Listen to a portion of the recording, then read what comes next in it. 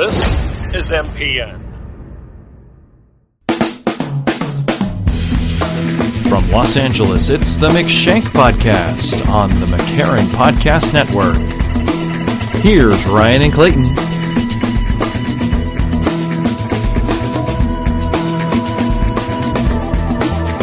Welcome to the McShank Podcast, another episode here on McCarran Podcast Network. Thanks for joining us. Of course, you already know the players. I'm Ryan McCarran. Clayton Shank. Ryan, how are you? I'm doing very well. We're doing very well. We wanted to, in the advance of a new film that's coming out in a couple of weeks. Called The Visit. Called The Visit, which normally I would not have any real interest in, and really don't, frankly. I really don't anyway. No. But it kind of got us thinking a little bit about the career of one M. Night Shyamalan. And Ryan, when you pitched this to me, it kind of took me aback because I felt blindsided by it, because if we were going to profile an actor, a director, screenwriter, whatever, M. Night Shyamalan would have been pretty far down the list for you to suggest. I haven't even seen, up until this research that we've just done, I hadn't even seen one of his films since The Village, which came out in 2004, so M. Night and I have been strangers for over 10 years. You've been on the outs, yeah. I don't know about you. Have you followed his films? Have you seen all of them? Up to a point. Actually, I have, actually. I had seen... Were you coerced? Was there a bait and switch? Not really a bait and switch per se, but it was just, it was a sort of like, well, this movie is supposed to be awful, let's just check it out. And, anybody who knows anything about my or my wife's film watching habits knows that's no surprise. Yes. So I have actually kept up. And it's sort of it's become more of just a morbid curiosity at this point. Like, how much lower can he get? Can he set his own bar? Yeah. And how does he keep getting projects off the ground? Right. I mean, I didn't really delve too much into the successfulness of any of his films to date. I think they've made a decent amount of money just based on maybe his earlier body of work and the hype that may come with an M. Night Shyamalan release. But I have to say that judging just from the zeitgeist, if you will, that the last three films have been met with more and more laughter and general indifference. Yeah. And so I have not even looked to see if they made money. His name used to be synonymous with one thing, and now it's completely the opposite. When people see his name in trailers, even if he's not involved very much, if they see his name, it elicits laughter, like you said. I mean, it's happened frequently where you see a trailer for his movies and people just go, I can't believe this guy's making another movie. From a marketing standpoint, they stuck with from the director of The Sixth Sense and Unbreakable for a pretty long time. Mm-hmm. And after The Last Airbender, they decided not to do that with his next movie, After Earth, which was the Will Smith vanity nepotism project. And not great. I'm not sure if he was.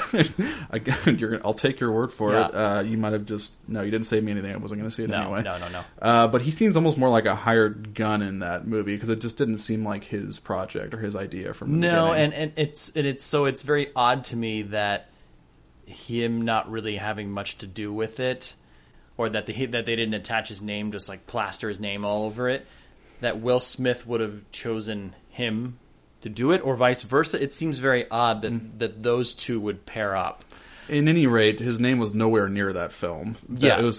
They didn't reference a director at all, and only the savviest of the savvy made the connection. Because Will Smith movies, you're probably curious at the very least whenever they come out. But because this is a filmmaker who, around the time 2002 when he released Signs, was listed by Time Magazine as the next Spielberg. Actually, it was Newsweek. It was Newsweek. I have it up here, actually. I have the photo. Yeah. Touted as he's standing in a cornfield. It says, the next Spielberg, from Sixth Sense to Signs, M. Night Shyamalan is Hollywood's hottest new storyteller. Well, things have taken a turn for the morbidly curious since then, and every for every preceding film has seemed to spiral more and more out of control. So it's almost like the corn that he's standing in is kind of like the Field of Dreams cornfield, and he kind of left his other self that made these great films in that cornfield, and so he's making movies that like Shoeless Joe Jackson and all these guys and like Terrence Mann are going to see, and they're great, they're brilliant. But he came out of the cornfield and got worse. People won't come, Ray. No, people won't definitely no. come. So it is very interesting, and you and I were talking about it beforehand. Just that I called it the transhittening. The transhittening from must see to can't see. To just won't see, or just and so what we're going to try to do is sort of try to unlock what's gone wrong a little bit. I mean, that because I had talked to you like, well, what are we going to talk about? I mean, we have this idea to talk about this filmmaker, this very lightning rod filmmaker, and I go, well, are we just going to talk about like what the fuck happened? Like what happened to him? We kind of landed on approaching this like we did in an earlier podcast when we were the triumvirate known as the McShrugga cast. When we profiled, rest in peace, Mike. One, if only he was alive to see it. We profiled one, Nicolas Cage, because another lightning rod, if you're a film fan, the man is capable of absolute brilliance and the worst shit you'll see in a given year. And it felt like a worthy endeavor to try and unlock that mystery, and I think we want to take a similar approach to The Night. Yeah. And more of a director profile, you could say. Yeah, and so we can, I mean, unarguably, you could say he has made 3 solid movies, 3 solid to very good movies. Solid to very good movies that are easily watchable and actually should be sought out and watched. Yeah. One right directly after that is sort of 1 foot on one side and 1 foot on the other side. Which I think was a tragedy of The Village, right? Mismarketing, yes, The Village. The marketing in The Village really sucked the wind out of it for me because I think I was just expecting a completely different film. They had marketed it with some of the tropes of his previous movies, and it was just nothing like that. And so I kind of felt just betrayed in general and manipulated. Yeah. So I feel like I'm never able to look at The Village honestly for some reason. Mm-hmm. But I think we can both agree that after The Village, per se, is when things really started to get interesting. A precipitous downfall, if you will. And so kind of what we wanted to do is Clayton and I watched what we would consider one of his good movies, as well as one of his bad movies. Ryan, in this case, watched Unbreakable, which he's considering one of his good films, and he also watched Lady in the Water. Yes. I took it upon myself to revisit The Sixth Sense, if for the only reason that this is the only other one of his good movies I owned, besides Unbreakable. And like I said, I hadn't seen anything past The Village, so I had to cough up $3 and rent The Happening. Which, but you said that though. I gave you the opportunity to get out of it. I am not bitter. Okay, I'm not bitter. All I'm right. just acknowledging a reality. I'm really curious to hear your take on it. And you'll get my take on it. So first, a little bit about the man himself. He was born in 1970.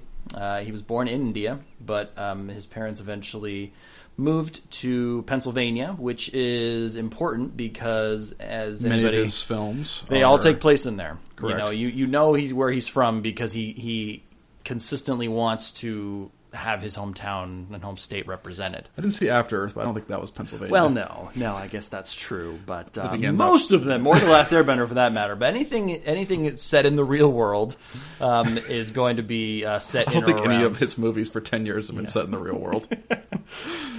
Or at least, I don't even know. Ryan, did you actually dig up that the middle name Knight is completely made up? I did not, actually. Yes, no. It was made up in college. Really? For some reason, which remains to be explained. Okay. But anyway, continue. Well, yeah, so he's worked with a number of different studios. He started to work with Touchstone with his first few films, and this is something we'll kind of get into when I talk about Lady in the Water, but and maybe this could be part of it as well, that he has seemingly worked with a different studio each and every single time after The Village, essentially. So could mean nothing, could mean everything. It could mean like nothing, but it could be a little bit about a little bit about the man. Content? So, well, possibly. So Content and the man. There are 11 doctors in his immediate and extended family. He chose the path less traveled, apparently, and echoing one of his most obvious idols and influences, the great Alfred Hitchcock, he's made cameos in some form or another in at least 6 of his films that I was able to find. Again, I haven't seen all of them. yeah. At one point, he was the highest paid screenwriter in Hollywood when he was commissioned by Disney to write Signs for a sum of $5 million. He had completed 45 homemade movies by the age of 17. His favorite film is Raiders of the Lost Ark. And this is my absolute favorite. And you, the movie-going public, is going to rejoice right now.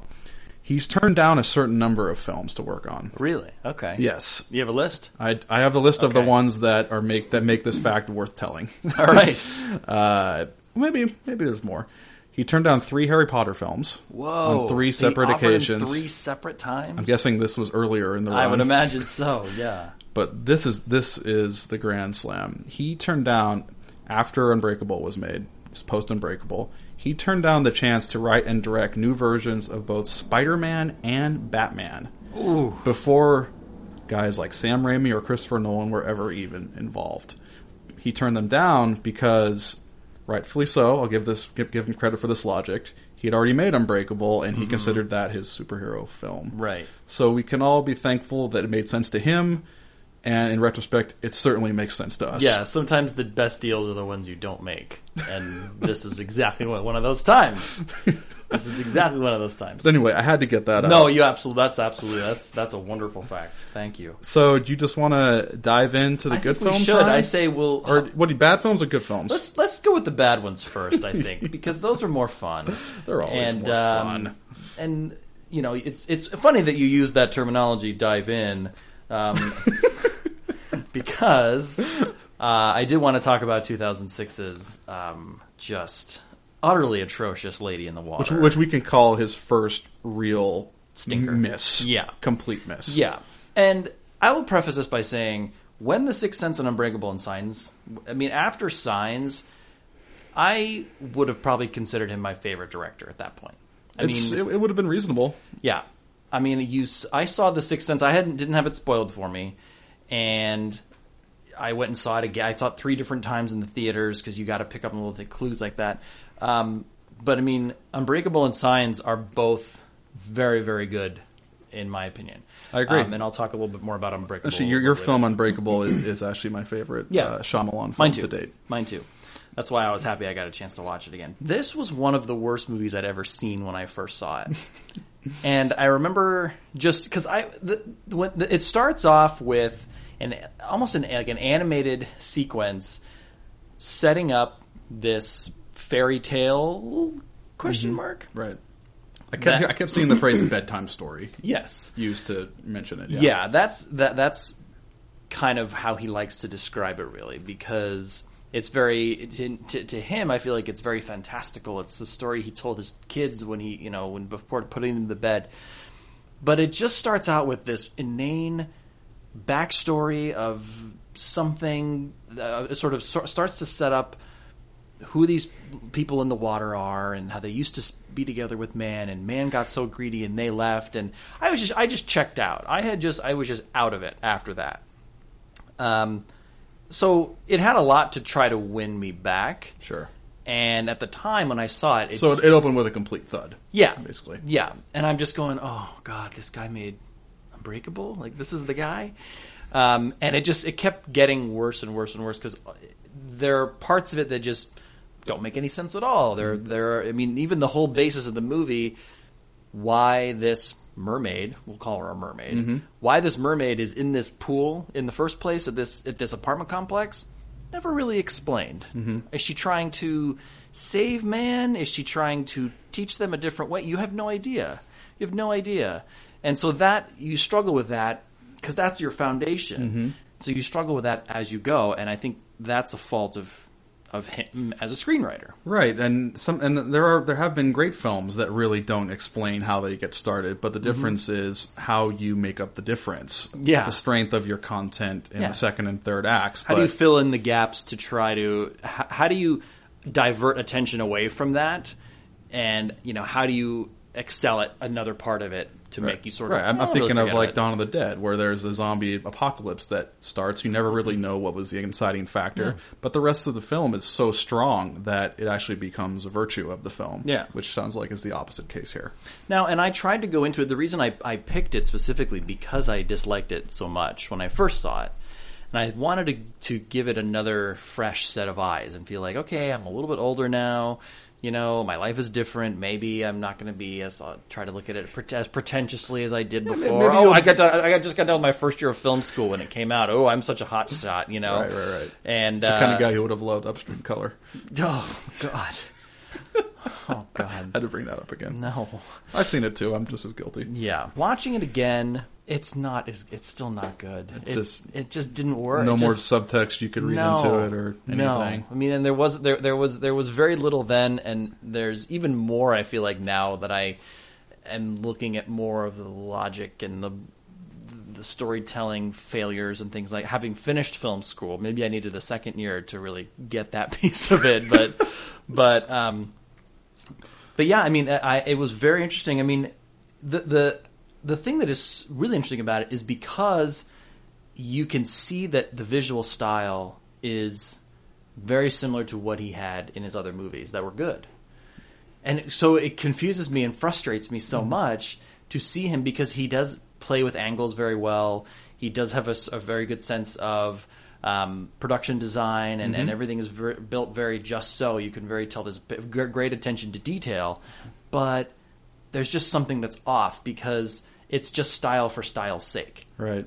It doesn't. If you don't pair it with some kind of substance or a good story or anything like that, it's just sort of like, well, it looks kind of neat, but who cares? Yeah. You know what I mean? And so it's an empty suit. Yeah. Now, the mermaid's name in this movie is Story. Ooh. That's painfully ironic. Yeah, as I kind of think like that's a little bit too on the nose. Like, oh, the story is the one who's... Well, talk about saddling yourself with lofty expectations. Yes!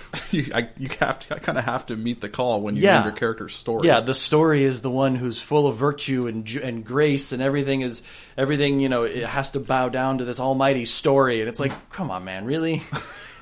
That's all you have to say about it. You just sort of go, oh, come on, Mom. Interestingly, this will come up again, actually, in a more positive context when I talk about The Sixth Sense, because there is a very self-referential moment that works because that was a good film. But here, that is just kind of shoveling more dirt on the corpse.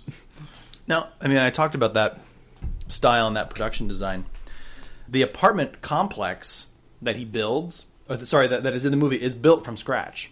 And the pool that is built, 95% of the movie happens within this apartment complex and also around this pool, basically. Mm-hmm. The pool has a very interesting shape to it, and so everything was built. I mean, the movie cost $70 million, and there are next to zero special effects in it, and it all probably went to this building this massive apartment complex just so glacier water in that pool, just so M. Night can have whatever it is that he wants.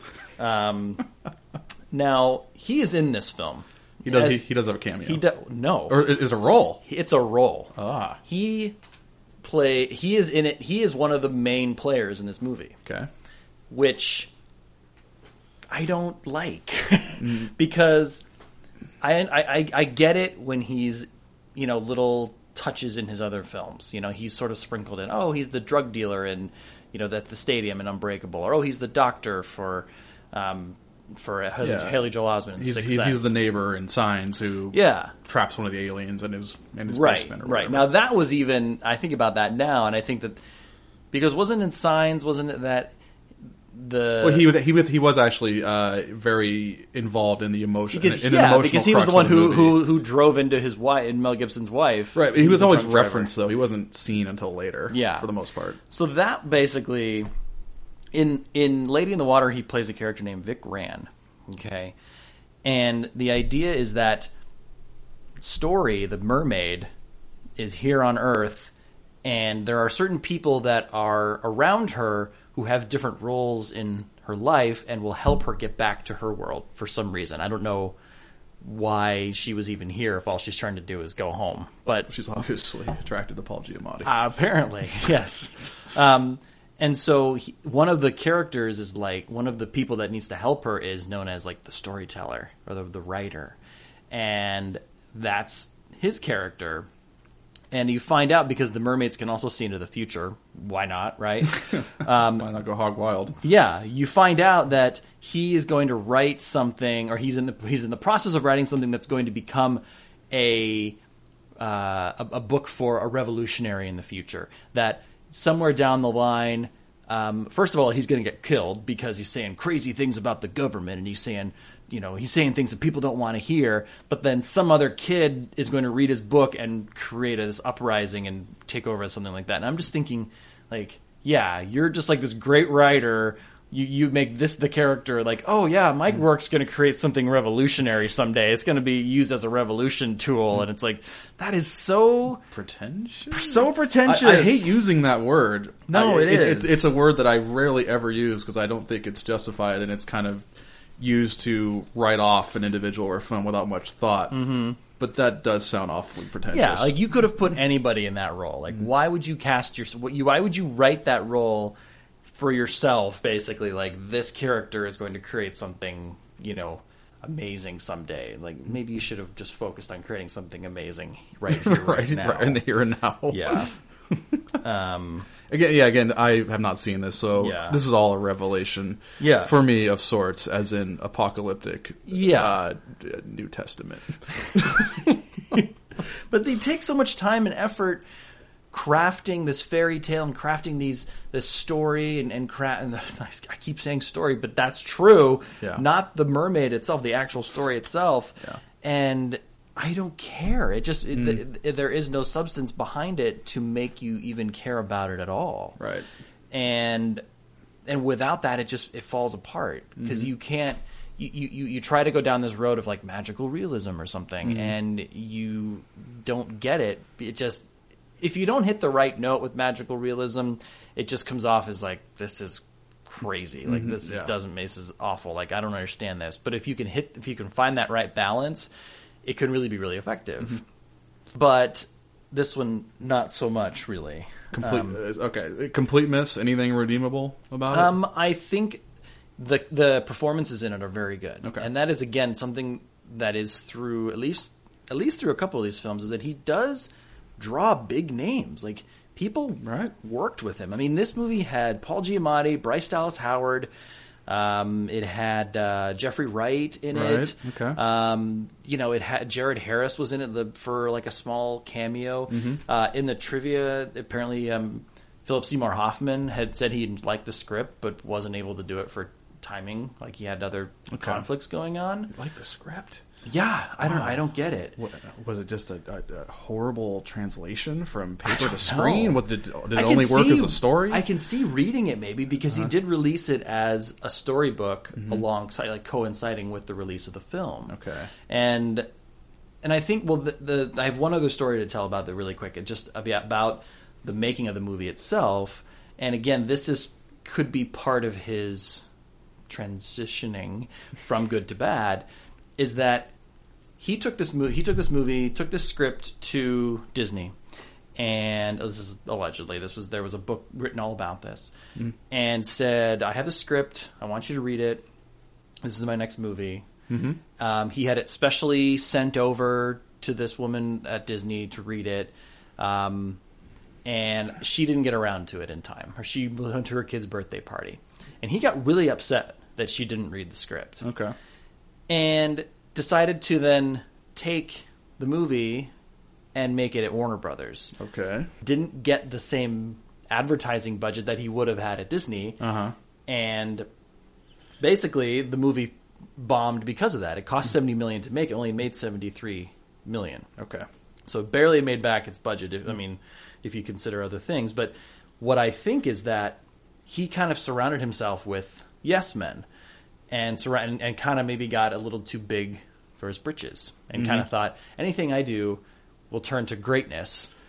So you clearly don't see. You got to figure he thinks he has the King Midas touch at this point. I mean, and he's why had wouldn't he? 3 good, Massive two hits. very good films in a row. Yeah. And one that was kind of smack in the middle somewhere. Some Right. people some people thought that was the start of the collapse. Mm-hmm. But good enough to where you wouldn't really feel any chinks in the armor Yeah. at that point if you're Mr. Shyamalan. And this is kind of going to get around to something that I've noticed just judging from his interviews and quotes, is that there is an ego here and a stubbornness that sometimes has violent collisions with reality. Yeah, and it can kind of get in the way of the work itself. Right. So I think that I mean, it's a very interesting. I would love to read the entire book because there's a whole book about this movie in itself. So, Lady in the Water, thumbs down. Well, What did you watch? transitioning to The Happening, or maybe more accurately rephrased as a question, what's happening? He made a remake of that show, What's Happening, from the 70s? I don't know what you're talking about. Oh, there was a show called What's Happening. But fine.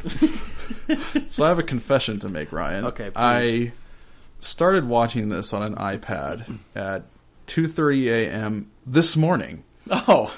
I'm not regretful of this. That's exactly how much attention it deserved.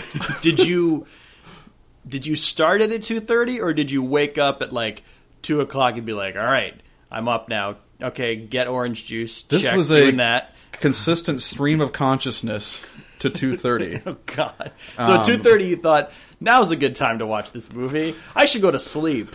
But, No, I figured it would be a good bedtime story. yeah, right. Yeah, And you should have watched The Lady in the Water. And maybe I would mercifully drift asleep and forget the ending ever happened. And I say this with no hyperbole and absolute scorn in my heart. Yeah. This is one of the worst films I've ever seen. Yes! Oh, it's... Ever seen. Again, and I don't seek out bad movies most of the time. No. Usually when I see a bad movie, it's because I went in thinking it was going to be a good movie. Yeah, which makes it almost doubly worse, I think, in that case. 'Cause Yeah. it's disappointing and it's also bad. You've made that point in the past, and I totally agree. That's because that feels you add disappointment to the mix, and that weighs even more than bad sometimes. I sat through this thing absolutely stunned, like a cow that had just been electrically prodded. To quote the great Lewis Black, what this is purely and simply is a clinical psychotic reaction. It's crazy. Yeah. It's stone cold fuck nuts. Yeah. Thank you, Mr. Black. I couldn't have said it better myself, but I'll try. This is... I'm not even going to talk about the movie that much. Because what is there to talk about? This is just going to be a rant. Yeah. It's so inconceivably, irredeemably terrible. It's a 90-minute life suck. How the Night looked at this material and said, yeah, ready to shoot, is a fact that an event in and of itself that's so mind-bogglingly nebulous, so embarrassingly miscalculated that it should be on the Republican ticket for president right about now. Everything is wrong. Yeah. Casting Mark Wahlberg was horribly misjudged. He's an actor that can be good. Depending on the filmmaker and the content, he can be fun to watch sometimes. I'm thinking of The Departed. I'm thinking of... I Heart Huckabees. I haven't seen that, actually. Oh, okay. He's very funny in I Heart Huckabees.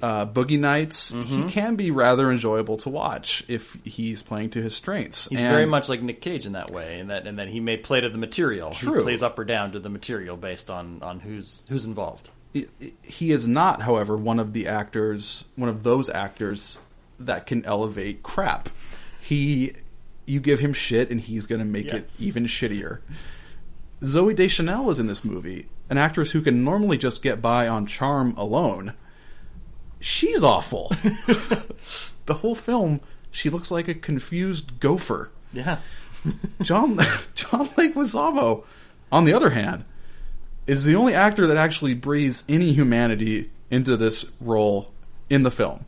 That should speak volumes in and of itself. There's no internal logic here. There's supposedly a force of nature that comes out of nowhere as a defense mechanism to, quote, human progress or human engagement with the climate. Which in and of itself is kind of an okay idea to base a movie around. You could make an ecological thriller and a suspense horror movie out of that. I could see that happening. Yeah.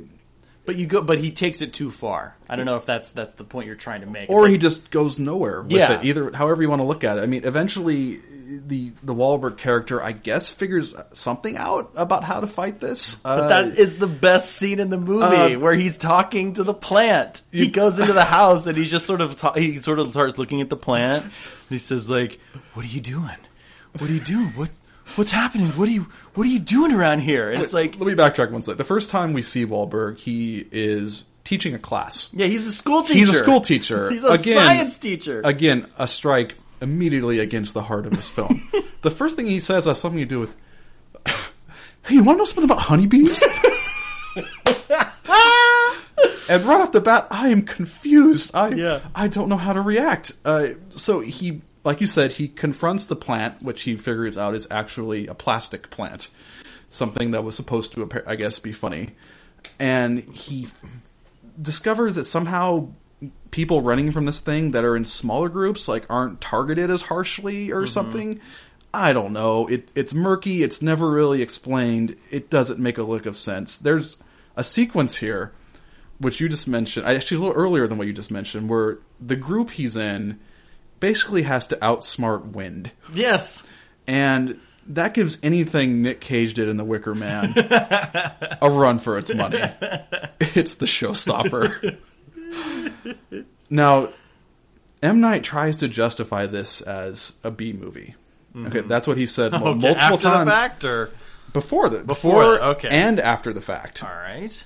Okay, he said his inspiration for this film was films like The Birds, Night of the Living Dead. Mm-hmm. And, Hitchcock just rolled over in his grave, and George Romero may have just fell into his. It's completely an unjustified comparison. There's no technical skill in this movie whatsoever. No. There's no creative breakthroughs. There's nothing artfully done. But I can sort of see where he's going with it in that the psychological aspect of it. It's maybe not... Oh, he knows what this should be. Yeah. It's just not on screen. It's just, no, it did not translate at all. Now, Ryan, before you start to get the impression that I may have not liked this film... Okay, yeah, please, go ahead. Let me tell you what works. Continue. This will be short. The opening credits. Okay. I don't even remember, so that's how... That's it. The opening credits. It's portentous. It's basically a footage of clouds that's shown in time-lapse. Okay. So they're sped up, cumulus clouds being formed, dissolving. It's foreboding. It's ominous. He blends it together with these dissolves. The names are rolling over these. It highlights James Newton Howard's beautiful score. I have to say, that is the one thing that really stood out to me in this movie is the music behind it. It's so much better than the movie it's involved with. Buy the score, skip the film. That's it, Ryan. That's it? I don't know what to say about The Happening. No, no, we can't say anything. It's because that whole opening sequence, I think it's trying to show that, hey, he's the hip teacher. He's the cool dude who also he can connect with the kids and really know stuff. Right. But then he goes off in this whole tangent about talking about how this hot kid is going to be ugly in 20 years. Your nose is going to grow half an inch every year. Every single year? Yeah. Oh, don't worry, you're going to be cute all your life. Don't worry. And they're just... Now, because I want to go back to what you're saying about extrapolating the theme of it, which is you can have this idea to maybe he's trying to make a point about global warming. The environment is trying to kill us. Right. That's a cool idea. You can have that if done well. But in this one, the environment is literally killing you.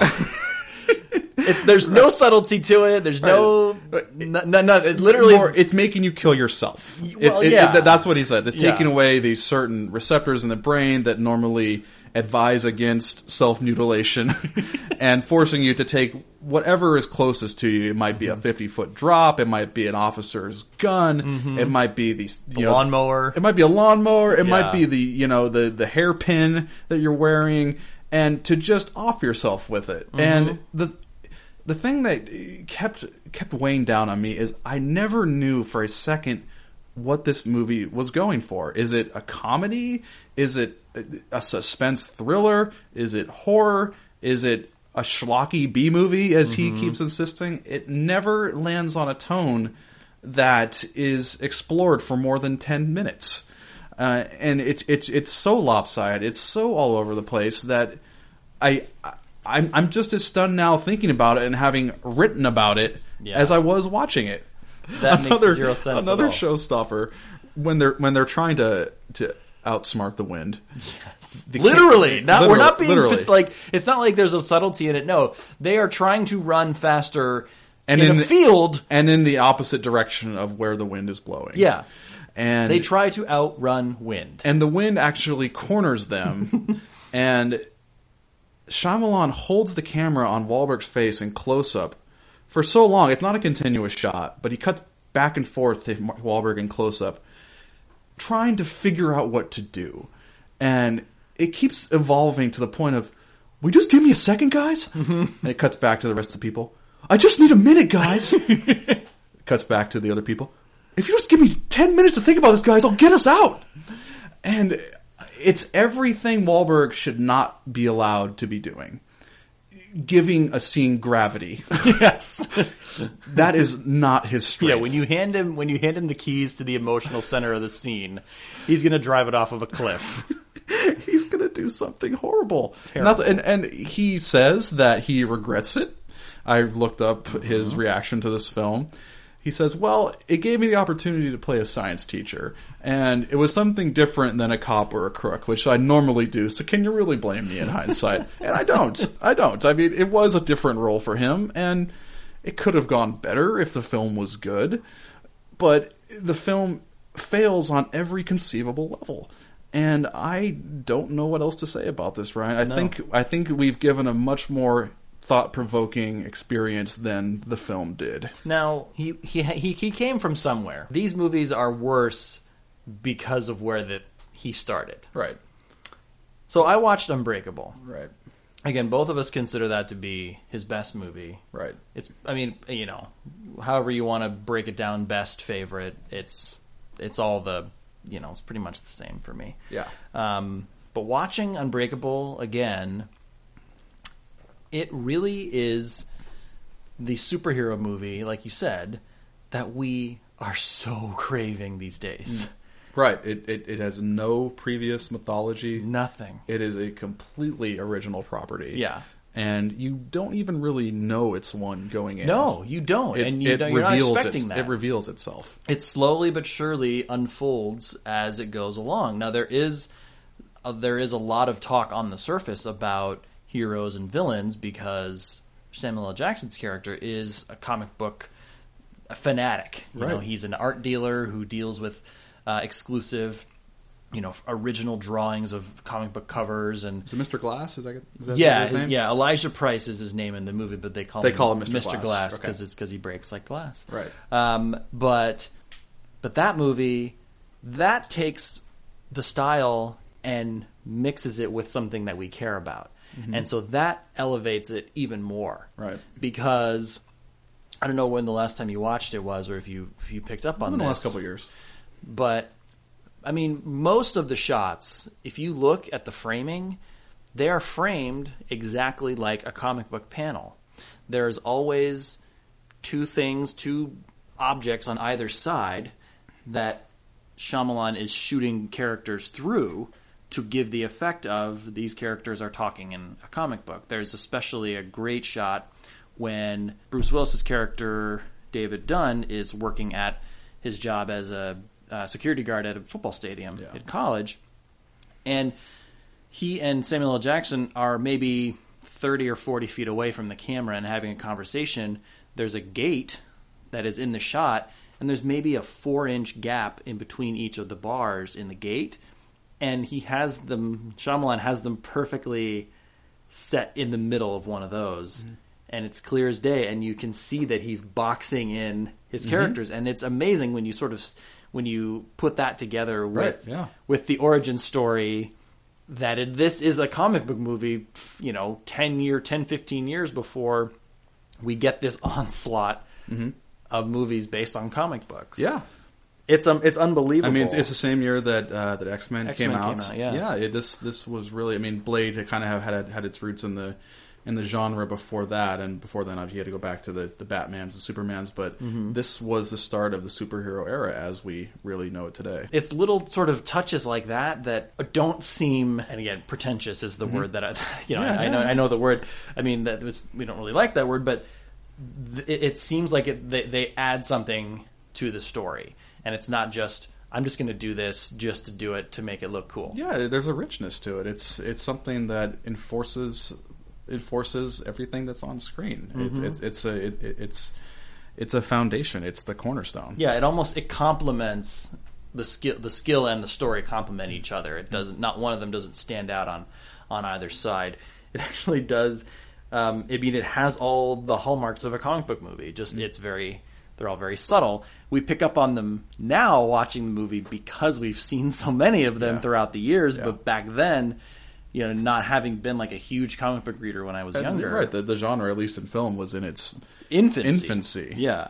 But I mean, the hero and the villain meeting innocently, the hero discovering his power. There's a great scene where Bruce Willis is lifting in the basement with his son, and they keep adding and adding and adding, and he's trying to he's figuring out his power. He's bench pressing 400 pounds. Right, they run out of weights, and so they got to use like cement buckets. Yeah, they use a whole bunch of stuff, and they're interesting because he gives each character certain color schemes. So when you're looking at Samuel L. Jackson, there's lots of blacks and purples, and these dark evil looking colors, whereas Bruce Willis's character has a lot of green, a lot of maroon, more lighter quote unquote hero colors. There's even times when he's wearing this green hoodie. I said he looks like the Green Arrow. I mean, that he looks like certain cartoon or comic book characters. Yeah, I mean, there's also just a great symmetry between the characters because you have the Elijah Price character who is literally very, very weak. Like he is more of a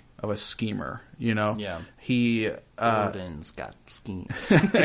Yeah, Gordon's got plans. Yeah.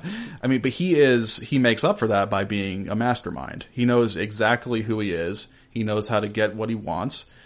He just has the shortcoming of being physically slight and weak, whereas you have the Bruce Willis character who has no idea really who he is during this movie. The whole movie is him becoming himself in a sense. Yeah. But literally in this case, the character has incredible strength. So there's some great counterbalancing going on there.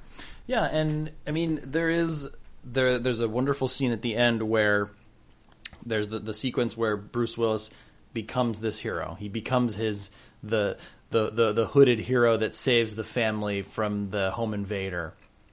And there's a quiet, brilliant scene at the very end because his son, throughout the entire movie, just adores him and believes what Elijah Price is saying about his father, that he's a hero, he's a superhero, and he's this amazing person. He survived this train crash with not even a scratch on him. And at the time, and so they're around the breakfast table.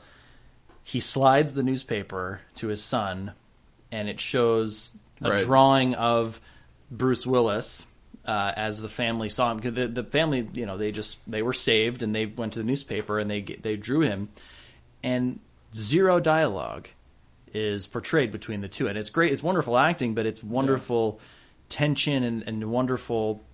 I just put this quiet glory, really, of the son finally realizing and the father realizing what his son sees in him, and it's very, very touching. And those moments are just not in The Happening. They're not in Lady in the Water. They're not in After Earth. And if they try, they fail. If the moment falls flat. And it's moments like those that I feel like made him take something, it could have been just an ordinary scene and sort of elevated it and made it extraordinary. Exactly. That's something that great films do. They fill in weight in the quiet spaces. Spielberg's great at it. Coppola, all these masters are really, really wonderful at expressing volumes while simultaneously saying very little. And I agree that these moments, at least for The Happening, the only one that I have seen, completely vacant. Yeah. I didn't even notice an attempt in The Happening. No, there's not even a try. They didn't even try. You're right. Yeah, and I remember the ending of the film was kind of a disappointment to me the first time I saw it, because I felt like it ended right when it was at the peak of its powers, and I wanted to see more. Just purely and simply, I wanted to see another chapter in the story. And revisiting it, I've come to see it as a more satisfying closure point, because I feel like the crux of the story, the crux of the story has been fleshed out. The characters are so well developed, and it for some reason seems more logical to me now. Yeah, and isn't that kind of what a great movie or something does? Leaves you kind of wanting more. That it does leave off. I got myself thinking about the sequel. He had been apparently in talks to. He said he's been writing it, and he wants to make a sequel to it. Patton Oswalt had a really good idea about a trilogy at one point. Yeah. I remember that. Yeah. I don't think I would want present day M. Night Shyamalan to tackle it. I might want him to just stay far away from it and just give somebody else a shot. But I just kind of thought about Bruce Willis being this modern day superhero, basically, and sort of saving the day, and maybe having Elijah as like a Joker, maniacal, in the criminally insane, sort of an Arkham Asylum kind of thing. And I think that would just be really, really cool, the mind games that they could play with each other. Yeah, the Mr. Glass thing, I'm surprised we haven't touched on this yet, but 4 films in a row, The Sixth Sense, Through the Village, Shyamalan, became very, very famous for the twist ending. Mm-hmm. And that is something, you may be able to vouch for it. I don't know if he's continued that past The Village. No, he has not. I think he realized he was kind of painting himself into a corner with that. And when everybody's waiting for you to pull the rug out from under them, there's a good chance they're missing what you're actually showing them, because they're trying to outsmart the movie in a sense. And The Sixth Sense, really, really, it was something that had been done in the past, but I don't think, maybe since Luke was Vader's son? When did a movie this famous have such a twist that was so popular? Yeah. And it was the talk of the town. Yeah, it almost transcended the movie itself, and contributed directly to the movie's success. Mm-hmm. Because I can speak from experience, seeing it a couple of different times over a couple of different weeks, it lends itself, because when you know the ending, you now want to go back and you want to try to pick out the little clues and see if they stayed consistent with the rules that they have set up. Mm-hmm. And they totally do. Yeah. I think this is a good point for me to transition into The Sixth Sense if you're done talking about Unbreakable, because well, first let me give you some facts about The Sixth Sense, just to give some indication of how far the mighty has fallen. Oh, this is going to be a sad, sad time. Okay, in 2007, AFI voted this movie the 89th greatest film of all time. Wow. It was originally inspired by an episode of Are You Afraid of the Dark? Surprisingly. Maybe not. Okay. It was nominated for 6 Oscars in 1999, including writing and directing for Shyamalan. It's only one of 5 horror films to get a Best Picture nomination. The others are The Exorcist, Jaws, Silence of the Lambs, and Black Swan. In the domestic box office of 1999, it finished with $293 million, second only to Star Wars Episode 1. Yeah, I figured it would be. In a year that also included Fight Club, American Beauty, The Matrix, The Green Mile, The Iron Giant, Toy Story 2, The Blair Witch Project, this film connected with the general public more than any of them. Yeah. Now, why is that? There is an elegance and a grace, I think, to this picture, which is kind of strange because there's also this pervasive sense of melancholy just veiling the whole film. It almost feels like a requiem or something. It was very strange for me to watch this movie again because I think this is the 3rd time I've seen it. It's the first time in at least several years that I've seen it. And knowing, having seen hundreds of more movies now, and after going through a film education, I was really curious to see what this film would mean to me now. And I gotta say, it was a very strange experience watching this again, because what I really discovered is it's kind of one of those movies you can only really watch once, in a sense, because once it plays its hand, it's everything. The emotional climax of the film, everything it's been building towards, really hinges on this revelation.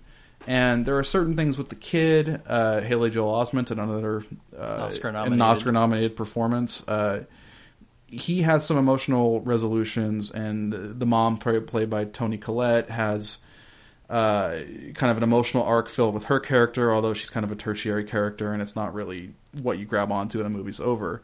But the Bruce Willis resolution is the twist, the aforementioned twist we were talking about. And for me, it really was everything. You can go back and watch it as I just did, and you can get a good sense of the mechanics of the movie. You can see what Shyamalan is trying to do, how he's trying to basically mask this great revelation at the end. And he does it basically by putting Willis in a situation in constant situations where it looks like he's interacting with people. Yes. And it's very skillfully done. He kind of puts a little twist on it every time he does a scene like this, whether the Willis character was talking with his estranged wife, maybe he's talking over her and she's sleeping, or he meets her for dinner and she looks really upset, like maybe he's late, he stood her up or something, and she's not acknowledging him, and she grabs the bill right before he can to pay for dinner, and she leaves and mumbles something to herself that could have been said directly to him. And there are some very good strains to this that, as I had just discussed with The Happening, are completely vacant. Absent. There is a good sense of just foreboding in general, and use of shadow, almost kind of noirish, like a noirish thriller. There's a great scene, the opening scene, the prologue actually, where Shyamalan uses shadow in off-screen space actually to kind of be a portent for. It is the clue that the Willis character and his wife are not the only two people in this room, and it's basically just a shadow that very slowly waves past them. You know it's coming from off screen, you don't know who it is, but it's the clue that something very ominous is about to happen, and he doesn't give it away with a cheap musical cue. It's just something that solely rests on its psychological weight, because we're kind of unnerved, and it works brilliantly. It's definitely much more of a psychological thriller, and there's a great self-referential piece of dialogue. It happens right around the famous "I see dead people" line, and Bruce Willis is trying to tell Haley Joel Osment a bedtime story, getting back to that motif that keeps coming up here, and he's obviously never done it. His story sucks. The kid calls him out on it, and he says, quote, "You have to add some twists and stuff," end quote, which got a little laugh out of me, knowing how the story resolves. The performances in this film are very strong across the board with the three main players.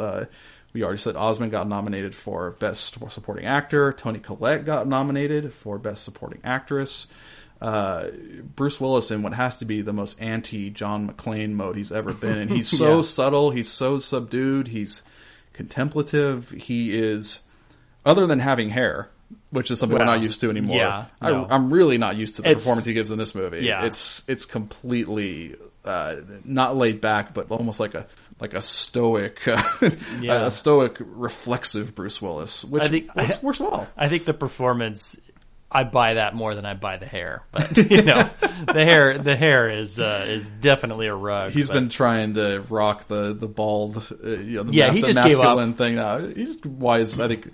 Very, very. That's fine. You know what? Just do your thing, man. Yeah. You lost your hair. Embrace it. You're old. That's fine. It's exactly. Fine. It happens. Yeah. it looks as though Haley Joel Osment has peaked early, unfortunately. Unfortunately. I think he's 27 now, Yeah. and he basically looks literally like an older version of his child self. Like it's very weird. I mean, he's a little puffier in the cheeks now, but he looks almost identical than how he did in this movie. And I guess he's still only like 5'4", so it's small. He hasn't changed much. Well, because he was in the last thing he was in the Entourage movie. That I saw, of course. And it is weird seeing it because it's almost like you took his facial features from The Sixth Sense and just put it on like an adult's body. So like you said, like it's puffy. He's got puffy around the face. Yeah. But his eyes and his nose and his mouth are exactly the same. Those have not grown in 15 years. Yeah. But just what happened around him, that grew. Yeah. But this stayed exactly the same. It stayed in the exact same place. Exactly. So, he's very good here. I think he did earn his nomination. He holds down every scene he's in. He plays the whole tortured gift thing that his character is working with very well. He's so unsure of himself. He doesn't know what to do with this gift he has. He knows he's different. He calls himself a freak, and his acting really just reflects that in every scene he's in. I thought it was a really accomplished performance. But those moments you can pick out from Unbreakable, from Signs, from this movie, from The Sixth Sense. You can pick out those little moments where memorable or good, I guess, I mean, just generally, but it's hard to shake them. They stay with you. Yeah. And in the later films, in The Happening, of course, with Lady in the Water, I mean, with After Earth, with these movies, I don't remember anything. There's nothing memorable about them. I mean, because even if you had a scene here and there, you could point to and go, okay, well, that has some skill or whatever. That has some gravitas to it. Excuse me. Right. But there just isn't. And I think that is missing from his early films to his later films. Right. And he just, either he stopped doing it because he felt he didn't need them, or it just happened organically as a result of terrible stories mixed with not great everything else. Uninspired everything else. Yeah. There's some rich motifs going on in this movie too. It's such a more complete package. There's this motif I kind of refer to as Red and the Locked Door. Willis's character Malcolm Crowe, which by the way is such a badass name that no one really has. Yeah. It's such a character name that was written by someone. Russell's uncle does, but no one else does. No one else is man enough to own that name. But he can never seem to open his wine cellar, which we're shown a few times, at least 2 or 3 times. And for the Cole character, the Osment character, there's one effective scene where he senses the dead behind this locked cabinet door, and these 2 kids forcibly lock him inside. They kind of trick him, tell him they're playing a dungeon game, and lock him in the room. And it results in some visible cuts on the kid's body and something just sort of a seizure. Very harrowing scene. And the kid's locked door, like Malcolm's, I think, represents confrontation. For Malcolm, it's confronting what really happened to him at the beginning of the film, which he obviously has not come around to dealing with yet. His revelation. And for the kid, it's about confronting and actually listening to the dead for the first time, embracing his gift for whatever result comes of it, and accepting and understanding this horrible thing that he's been strapped with. Malcolm's wine cellar has this ruby red handle, and that's always stuck with me too. Yeah, it's just impossibly richly red for some reason, and Cole being locked in the door is prefaced by the suspended trapped red balloon that's at the top of the ceiling, and I don't know what red actually means. I can tell you what red actually means. Okay, I have an idea of what it means. What do you think it means? I don't know. I was going for something more figurative, like it's a sanctuary against the characters facing themselves for the first time or something. It represents the presence of the undead or the dead, basically. Okay. So that he's makes got sense, his red door handle, of course, the red balloon, the red. There's a red motif at the restaurant where he goes to with his wife. Okay. Anytime really Bruce Willis is in a scene, right, frankly. So watching it again, you can kind of see where everything's telegraphed. Yeah, in a way. Yeah, a little bit. Yeah. And there's a good narrative shift that he uses in the film. We're seeing things through Willis's eyes through mostly the first half, and then as soon as the kid says his famous line, we suddenly start to see things from the kid's perspective, and the dead are visible for the first time. Yeah. And there's I think this was out of necessity to some extent, because you can only show the Willis character in so many different ways, kind of interacting with people. Yeah. Where it doesn't start to become Weird. a little weird and what's going on here kind of a thing. So I think it was out of necessity, but it's a very good and well-judged device. I think that acts as kind of a slow burn because this thing is just gestating in the background. We don't really get to see it until the kid lets us know explicitly what's going on. And as soon as that happens, it's very fresh. It's kind of an all bets are off about face for the audience. This movie was a huge success. It was only made for $40 million. It made $673 million worldwide. Yeah. So I think that's probably a pretty good reason why he keeps getting why he kept getting work. Partly because he was doing it himself. He was writing everything, he was producing, he was directing. Yeah. And he would turn these decently small budgets into really Box office good gold. Yeah. The Happening was $48 million it cost. I don't know where that went. But it made Obviously, it meant to deal with the Wynn's agents. Yeah. $163 million though it made total. Probably 90% of that was opening weekend. I'm sure it has to be. Yeah. So, to conclude, everything about The Sixth Sense is better than The Happening. The only things that they actually have in common, both films were entirely shot in sequence. I don't know why he does that. Maybe it's for continuity or flow. Maybe the actors like it. He had James Newton Howard doing the score in both films. He used the same DP, and that's where the similarities end. Everything else is just a complete failure and a complete lack of artistry. Yeah. The fact that Shyamalan is credited with writing and directing both of these films is irreconcilable. Is to me. unbelievable. These are made by two different filmmakers. The Happening lacks everything that made The Sixth Sense memorable. There's an elegance, the dialogue is good, the symbolism is rich, there's a good pacing, there's an air of mystery to The Sixth Sense, there is earned suspense, there are character arcs that pay off, none of which appear in The Happening. It's zero for everything I just said. A quote that is really, it makes it kind of hard not to respect the guy as a practitioner of his craft. He once said, quote, "I'm going to stop making movies if they end the cinema experience. If there's a last film that's released only theatrically, it'll have my name on it. This is life or death to me.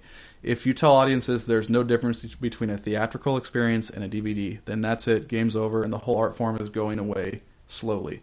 Movies will end up being this esoteric art form where only singular people will put films out in small groups of theaters." So you have that, which you want to. There's a hint of truth in that, there I think. is. Yeah, but then, okay, judging by what you just said, he reminds you of his stubbornness and inflated ego, and then you forget about what was just said. Yeah. Quote, my movies don't get acclaim the day they come. I have to wait longer. Oh my God. End quote. Quote, if you're not betting on me, then nobody should get money. I have made profit a mathematical certainty. I'm the safest bet you got. End quote. God. And this quote, except for Pixar, I have made the four most successful original movies in a row of all time. End quote.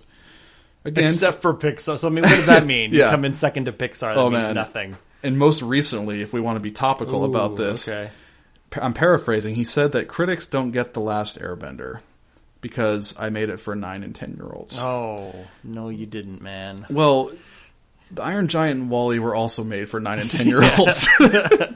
But those turned out a little differently. Much better, I think. So I did that basically to sleep at night better after just trashing this man's film. Yeah. So horribly and propping up a much better one. I don't feel as bad anymore. Yeah, it's really a shame because he did have... You could see something in it before. Mm-hmm. And I think it's a shame because I don't think it's going to change anytime soon. There's not. No. I mean, I would love to see a renaissance, but this next movie coming out, it looks very pedestrian. It looks like a normal, he's almost falling in line with the found footage horror movie and stuff like that. And I would be. He's going to grandma's house. I would be very surprised if it is any good. I mean, if it's even at, I'll say 30 to 40% on Rotten Tomatoes. that would be an improvement. It really would be. Actually, I mean, because we should be striving to have his name not be a punchline anymore because these early films are so good. Well, he has to put the pen down, is what I have come to. I mean, this may be that rarefied case of a filmmaker that only had so many good stories to tell, and it's time to let someone else tell the stories. I mean, his first 3 films aren't an accident. The guy can direct a motion picture, and he can direct it to critical and commercial success. In conclusion, M. Night, we hope you come back. We hope to see the original M. Night, but if we don't, at least we still have the first 3.5 of his film career. I think I want to watch Unbreakable again. You should. That's happening. I think we... Oh, God. Ryan, I had to give you one of those. For the McShank Podcast, this is Ryan. This is Clayton.